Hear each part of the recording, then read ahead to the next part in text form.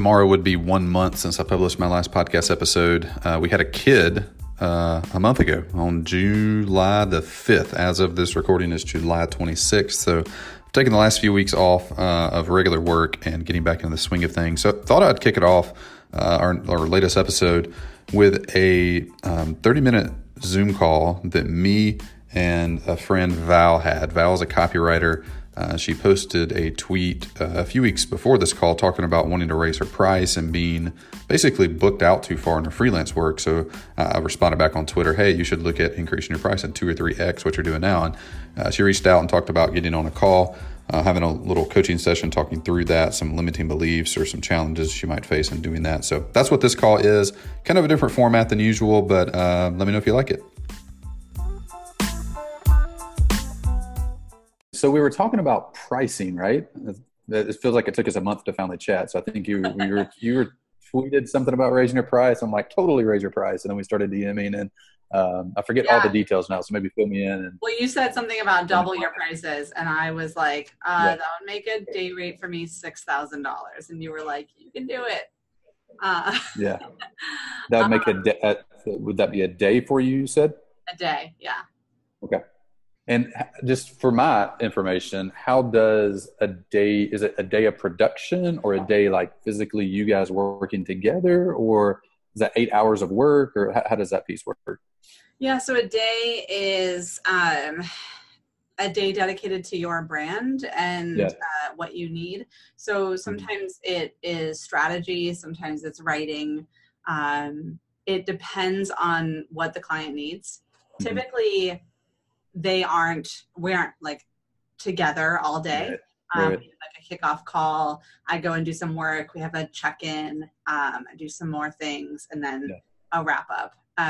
It's not based around deliverables. It's more based around like what needs to happen, what is the end goal, and working toward that. So they're really great for teams that like need outside perspective or a way to get going. Like maybe they have somebody in-house who can handle writing the emails if they have the strategy behind it, or you know, or like an outline mapped out.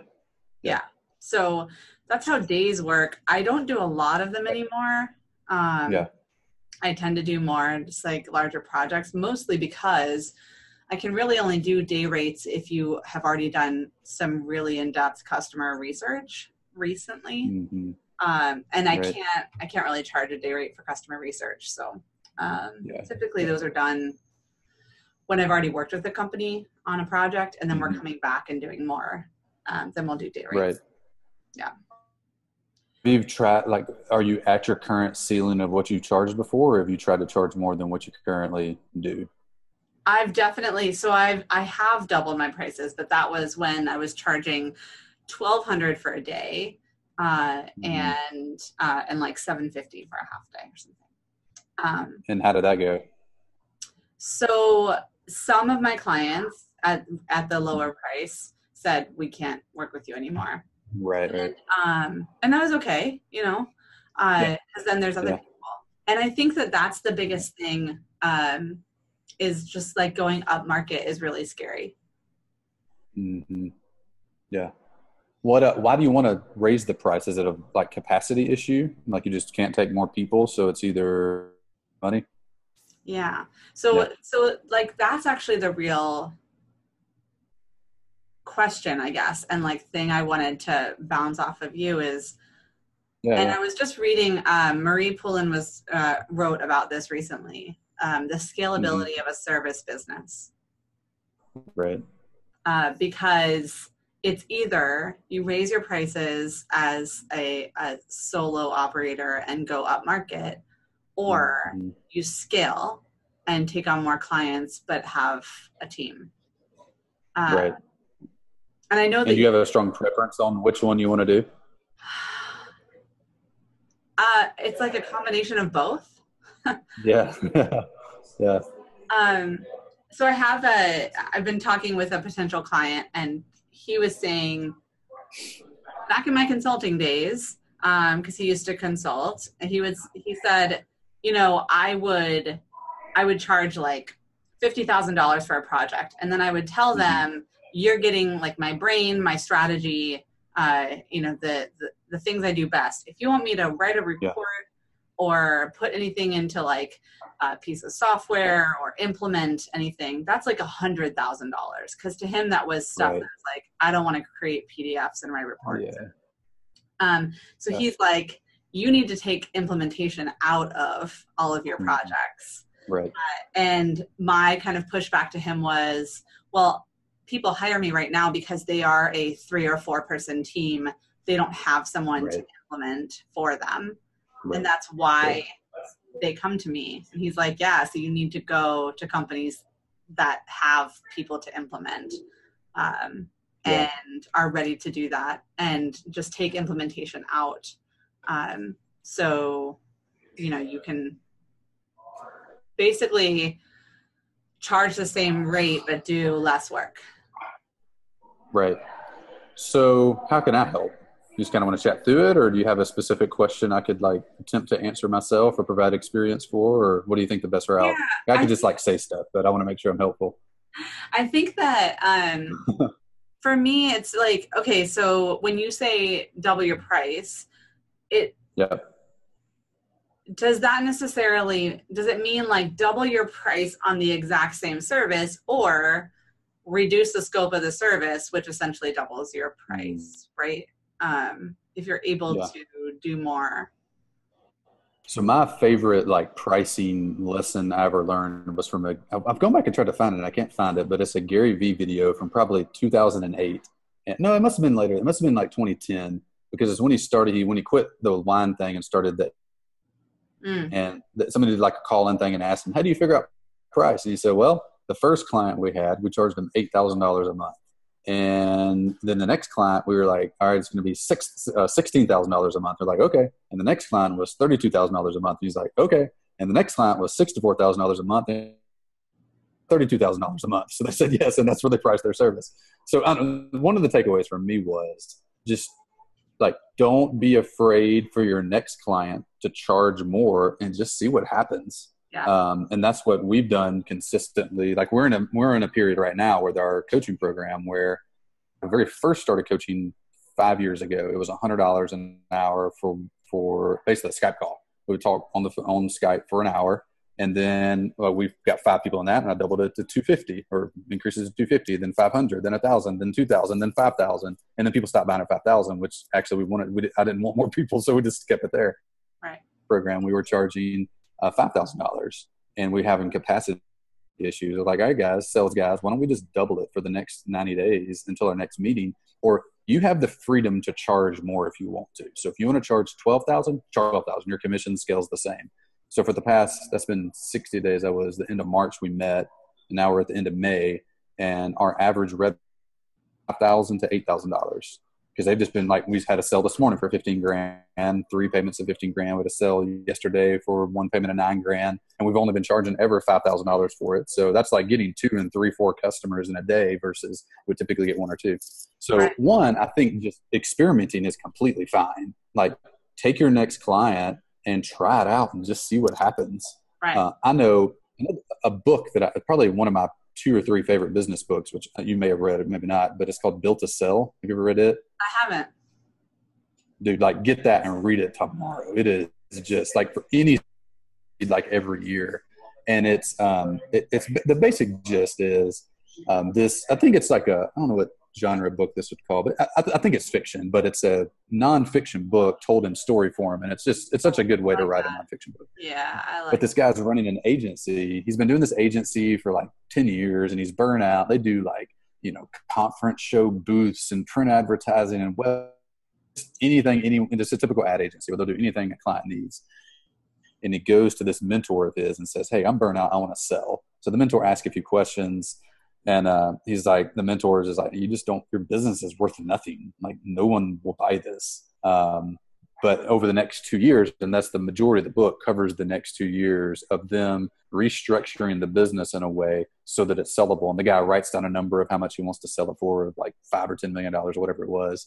And over the next 2 years, this mentor works with him to just focus on like they cut all of the clients over the course of time. I think within 6 to 12 months in, they have no clients except they specialize in logo design.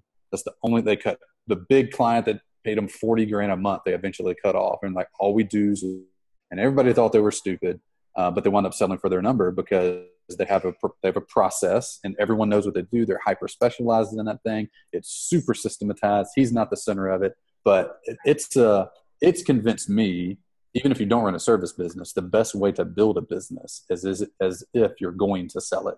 Mm-hmm. So my number one internal goal for myself is a sell goal by the end of 2020 business, but I want to build it in a way that is sellable because it's the least amount of stress on me, and it's the best production that a client could ask for. So we started restructuring our coaching program around that. Like, let's take me out of it, because if it's me, you can't sell that. And it's also not scalable, and I'll eventually get bored of it or burn out on it or whatever, which I was getting. Product is much better, and it's a much more sellable business because we have recurring revenue coming in. We have onboarding process, and the coaching is all documented out. And it's just really, really good. So I think maybe step one would, like, what I would recommend would, like, grab that book and read it. I think that'll, like, instigate a million ideas for you. Yeah. Another thing would just be, on your next customer, just charge more and see what happens. Like, make them say no.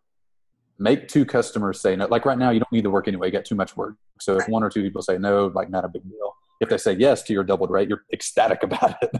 And I've doubled so many times, like, with different products, where it just works. Like, there's not even, like, people don't even bat it.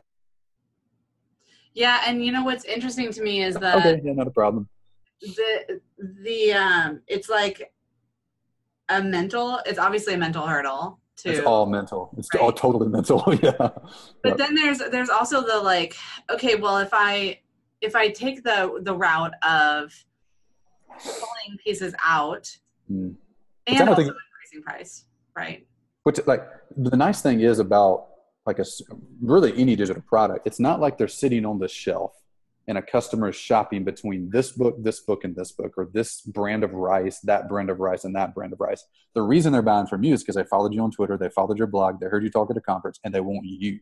Right. Not because they're comparing you to Joel, to Liana, to Will, to all these people. Like, they don't even know those people exist for the most part. Like, you know all those people exist because you're in all the copywriting circles, but they follow you and they want you, so they're coming to you for this. So that increases the premium that you can charge just on its own. And one thing Built to Sell has helped us with, and I think potentially could help you, although I haven't dove into, like, how you're offering your product and whatnot. But with me, anytime we hire a contractor to do something, like, I'm thinking about our bookkeeper. And really, she's not even a bookkeeper. She's like she runs all of our back office. So benefits and financials and everything. Yeah. And she's contract. We pay her $3,000 a month. And that's a decent chunk of money. Like, we could probably maybe save money. I don't know if we could save money or not. It doesn't, like, I don't even think about it. She's our highest priced contractor outside of people that just do project work that might spike in work in a month or something. But she just, like, when we met, she was like, here are the services I offer. There is no price negotiation. There is no scope negotiation. This is what I do. You can buy that or not buy that. So it's like a productized service where there's just, and that's the whole point of Built to Sell, more or less, is getting really specific with what you offer. So the fact that one client you quoted implementation, the next one you didn't, they don't know that. I have no idea. Like, they can't even compare it even if they wanted to. And it doesn't matter even if they could. Like, that, it's pretty irrelevant client to client what you offer. So I think if you want to rip out, I'm not convinced you need to rip out implementation. I think that's something you could totally, if you think that's the best solution that's ever existed for the client you want to serve, then offer it. But maybe you don't do it. Maybe you hire a tech person for $15 an hour to do it. Like, that's not that big of a deal to install the welcome sequence. Like, that's the easiest part of the entire thing. Yeah, I don't think that taking that out decreases the price of the project, because no, not at all. The real value is in the strategy and the brain work. Unless, and I don't know your client that well, but I mean, I know the 5-person business who, because I'm aware of that and we've been that. So I know more or less the psychology behind that. But I think starting with what problem do you solve? Mm-hmm. We were just talking with a guy about that and potentially writing a book and stuff. And I'm like, yeah, all these ideas are great, but what problem, like, starting at the problem we're solving and knowing that really well. And if one of the major problems with the people you're serving is tech implementation, like, taking that out, what's the point of taking it out? Like, is it just so it's easier for you? Like, I mean, you could make that decision, but that, like, on a product level, doesn't make a lot of sense at all. Like it would be way easier for you to increase your rates by 50 to 100% and just pay someone $100 to install it. And you're talking about, you can charge, I don't really, the way it affects how much you can charge, I think in my opinion would be if your clients really need that. Like they don't know how to use Infusionsoft. And the idea of that is like just overwhelming. And you could add one bullet point to what you're talking about in your discovery call. Like, yeah, and we write it and we implement it. And it's just like, we have 1 hour call. You digest to me. We write the emails. I put it in a structure that works. And then you wake up the next day and it's all in there working correctly. Like that sounds incredible actually. And to take that piece out and to say, and then you're going to have to figure out to install all this. If your target person is like, and if you go up market and you sell to like bigger companies where they have the tech guy, that actually might be a negative. Like I wouldn't want you in Infusionsoft. I would want Jeff to install it. So for us, that wouldn't be a big selling point. Because that's like, well, she doesn't know how we tag, or she doesn't know like the campaign structure. It's like, I don't really want another person. We don't even let our own other people do it. It's like, if you write an email, give it to Jeff, he sends it. We just have a process for that. But even if like you have if you charge $6,000 or at a welcome campaign, and you have a proprietary process and all you do is write welcome campaigns all day long. And every time somebody has a new product, you write a welcome, like that would be the equivalent of the logo design service and built to sell. Like you're extremely good at that. You do that one thing for SaaS businesses and that's it. Now you might have a welcome campaign that's one thing interesting about logos. Their target demo does a lot of logos. Like they have a new product launch every year. So they have a different logo every year. So they have repeating clients, but for one really specific type of thing. Now, I don't know if it makes sense for you just to do one type of email campaign. It might be 3, but even if it's just welcome campaigns, like we have a new product we launch about every 3 months. Everyone needs a welcome campaign. We have so I think that question is really irrelevant of pricing. I don't feel like that's like a thing. Like whether you do tech implementation, you're talking about your hard cost is a couple $100 for a client. You're charging $6,000. So it doesn't even really affect profit margin by double digits. Right. So, exactly. Yeah, I wouldn't really, that's more of, does your not want it? If so, offer it. If it's a magical experience for them and it costs you another $100, like totally give them the magical experience. But that doesn't mean you have to do it. Where my brain tends to go is built to sell model for you of what are the 1 to 3 services or types of campaigns that I write.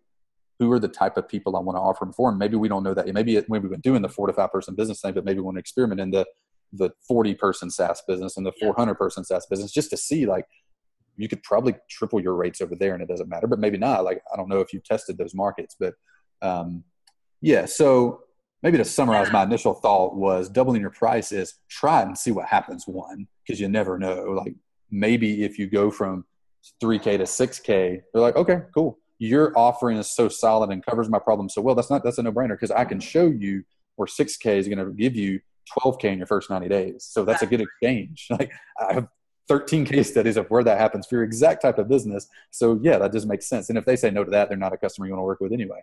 Exactly.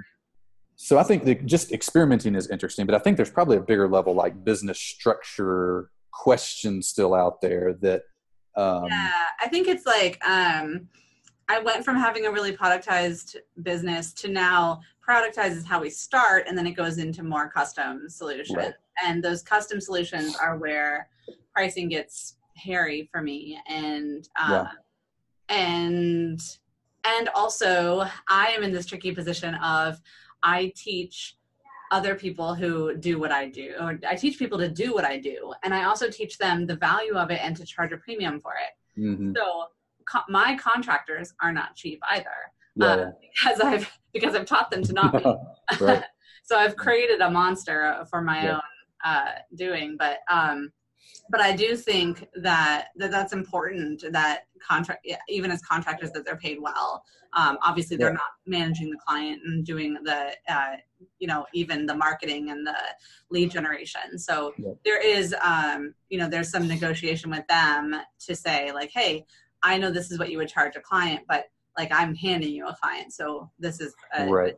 And I think that that's like a whole other level of the pricing conversation is like, you can double your rates and also what are your actual costs and how does that impact all of it? I don't think your actual costs matter at all. Why is that? To what you're charging a customer? Doubling? Oh yeah. I mean, it matters to you need to make profit, but like if your hard cost is $100, you charge $6,000 or $12,000 or $50,000, like that doesn't matter to the end customer at all. Like that's fairly irrelevant. Yeah. But I think you also have like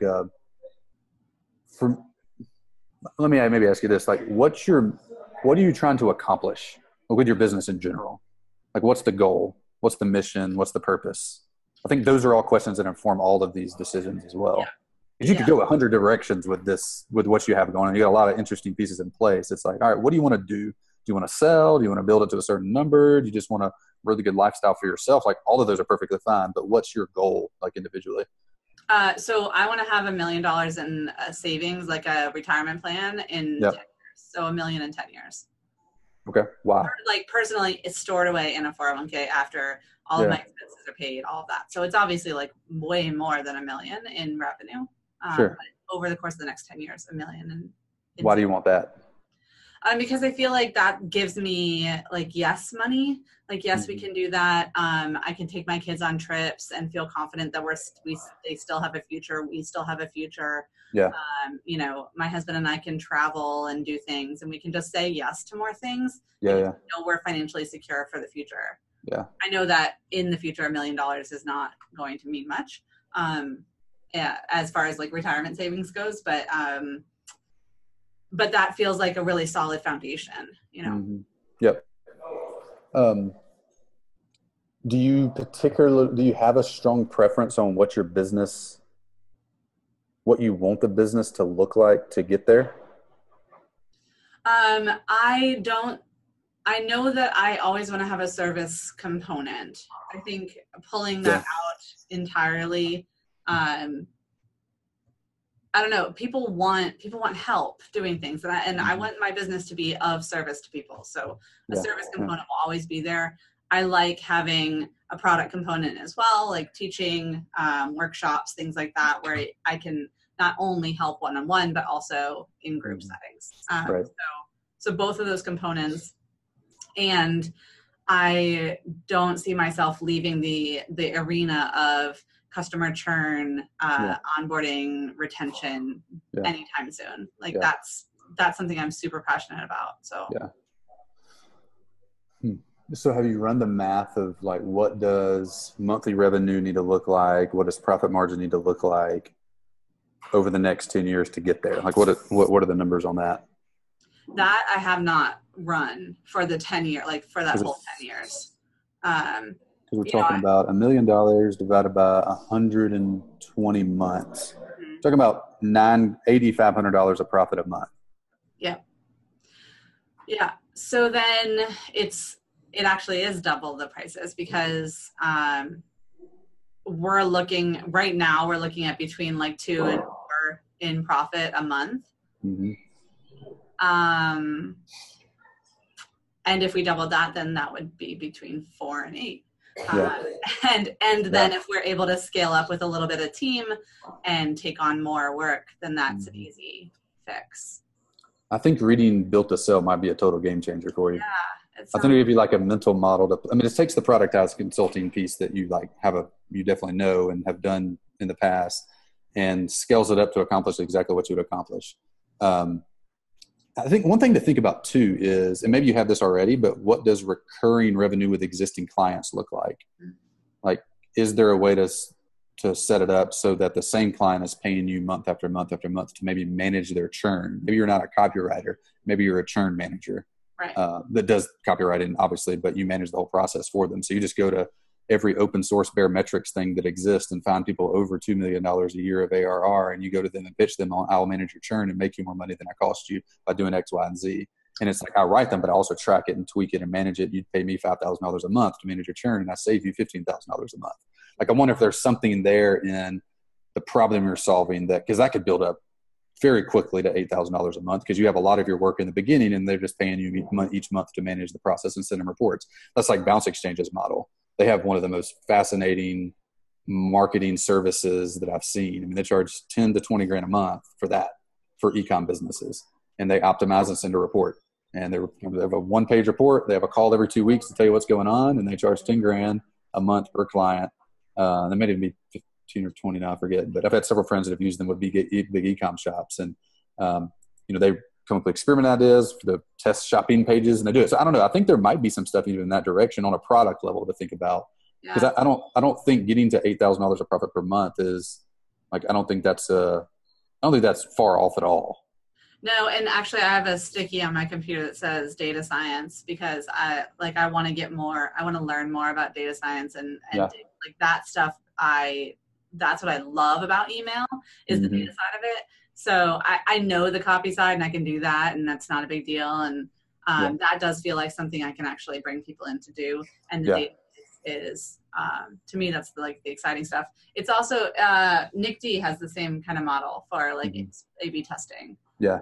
And having people on retainers for ongoing projects and experiments and stuff. I have a good friend who runs a company called Gravy. Great. They're basically a payment saver. So when your payments fell or a card declines or whatever, they follow up. Yeah, churn buster, but service. And I mean, they've gone from, they're at like 150,000 monthly recurring revenue now in a year and a half, and they're growing. Like the first year was slow, but it's the best business, one of the best business models I've ever seen. Because I mean, we hired them and we pay them $400 a month retainer, and then they get 30% of what they save, and they manually outreach, text, call, whatever, send us a report each month. Never think about it. It's we could do it internally, but we wouldn't be as good as them. We paid them. They always make it every month. They send us a report that said, you paid us $600 and we brought you $5,000. That's a good exchange rate. Do more of that. I would do that all day long. Exactly. And we're about this next month going to start running some experiments to look at some service, like lead gen services like that. You pay us $10,000 a month, we make you $50,000 a month, and it's just a simple reportable thing. And it's the ramp up, the onboardings where there's intensive, and then it's just a simple system to run after that. Those businesses are extremely sellable, and very process driven. And it's not like Val gets people there right now, but they come because they stay because they're making more money because of you, and it's super trackable. And that's not even super complicated to look at. Like you hook them up to Baremetrics or something, you know what their churn was before, you work on them, and their churn gets from 5% to 2%, and that makes them $2 million over the next 5 years. So I don't know. There's stuff there. I think just experimenting with going from buy my one-off product consulting, now do the custom package, because the custom is probably where you're getting tons of bandwidth issue. And I might even look at doubling the custom thing is probably where my gut would be where your biggest opportunity is. Your product as still stays the same. And if you want to keep doing custom stuff, which I'm not 100% sold to be the best route to get to your goal, but if you want to, double the price of that, because there's nothing even to compare it to. And they've already hired you that like you. Now it's like my copywriter, I'm sure that his price has definitely gone up over time. And we never even talk price. It's like, okay, cool. Just send us the bill when you're done. I trust you. And I don't even want to think about that. And it just comes in and we get a report at the end of the project and we know how much money we made from it. So it's a pretty straightforward thing. But, I think, and that's part of the pivot. So, on June 12th, I'm going to launch my new website, Fix My Churn. And I feel like that's this is all aligning with that pivot to Fix My Churn, where, it's about email, it's centered around that, but it's really about fixing ongoing long-term churn. Because there might be other stuff, it might be email, but it also might be just go to Nathan and say, hey dude, I see your churn is 4%. Hire me for 3 months for $10K and I want to lower it. And here's my plan to do it. And just get one customer and see if there's probably don't worry about your scope. It's all right, what's the problem? What's the best way ever invented to solve it, and invent that and charge a crap ton of money in it. Because no one else, the internet's a big place, but very few people are going to specialize in your exact thing, because they're doing copywriting for all this stuff, or they're writing a course on churn, they're writing a course on onboarding, or whatever it is. They're not servicing on this one pain point that everyone follows, everyone tracks. But I remember the other day, and I got to jump off, I got to call one day, but Andrew Warner tweeted out that he'd been using Baremetrics for a long time, but the churn rate was almost discouraging, because he was like, all right, I see it's going up, but I don't know you're giving me the number, but you don't tell me what to do. But even if he knew what to do, he's not going to go do it, because he didn't know how to. He's actually a pretty poor copywriter. He didn't know how to do it. He doesn't have someone on the team that specializes in it. If Val sees that tweet and is like, "Hey Andrew, let's set up a call. I want to fix your churn." One, you'd be a podcast interview on Andrew's site, so you'd get 10 other people interested, and he would trumpet you to the masses. He's launched several businesses of people he's hired and done it. So I think there's a really I love that you're already down this path. I'm not telling you anything new, but I think there's a really interesting opportunity to be the churn fixer person. And that involves email, but it probably involves other stuff too. But it's a monthly recurring thing for you, where you have the initial project and you maintain an ongoing and you report to them. It's super it's the closer to money you are, the more you can charge. And you're like on top of the money, like you are the money in the business right. that they generate. Yeah. And I feel like having those reports where you're able to say like, hey, you paid me X and yes. we saved you X. Yep. That's super valuable. And I don't 100%. Know why anyone would ever turn that off.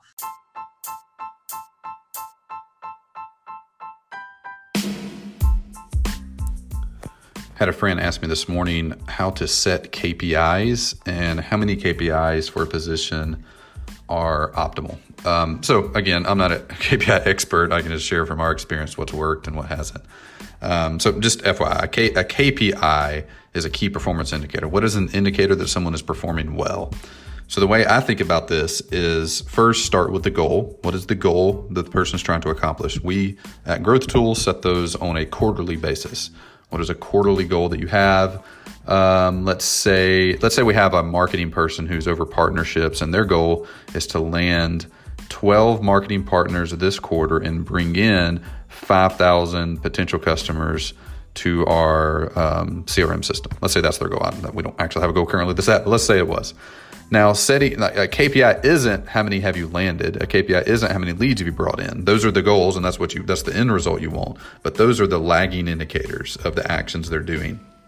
Typically, what I try to do, and what we try to do on the team, is have the KPI, what we track on a daily and weekly basis, be a leading indicator of the actions they need to take that will produce the goal that we want. So if the goal is 12 partnerships, 5,000 leads, what are the things they do on a daily and weekly basis that we can measure to know whether they're on track to accomplish that or not?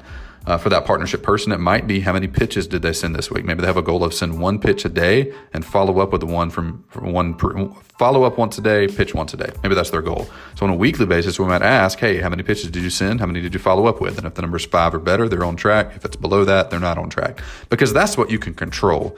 You should be able to directly control, 100% directly control your KPI. At the end of the day, that partnership person cannot directly control whether they get yeses or not. They can do all of the things perfectly, but at the end of the day, they can't make the person say yes. So I don't like having the KPI be something that they can't control. So how do you set a KPI? First, you got to have a goal. What's the goal? Quarterly goal, yearly goal. I like quarterly or monthly just because it's a shorter time period and easier to look out. It's almost impossible to predict what a year from now will look like.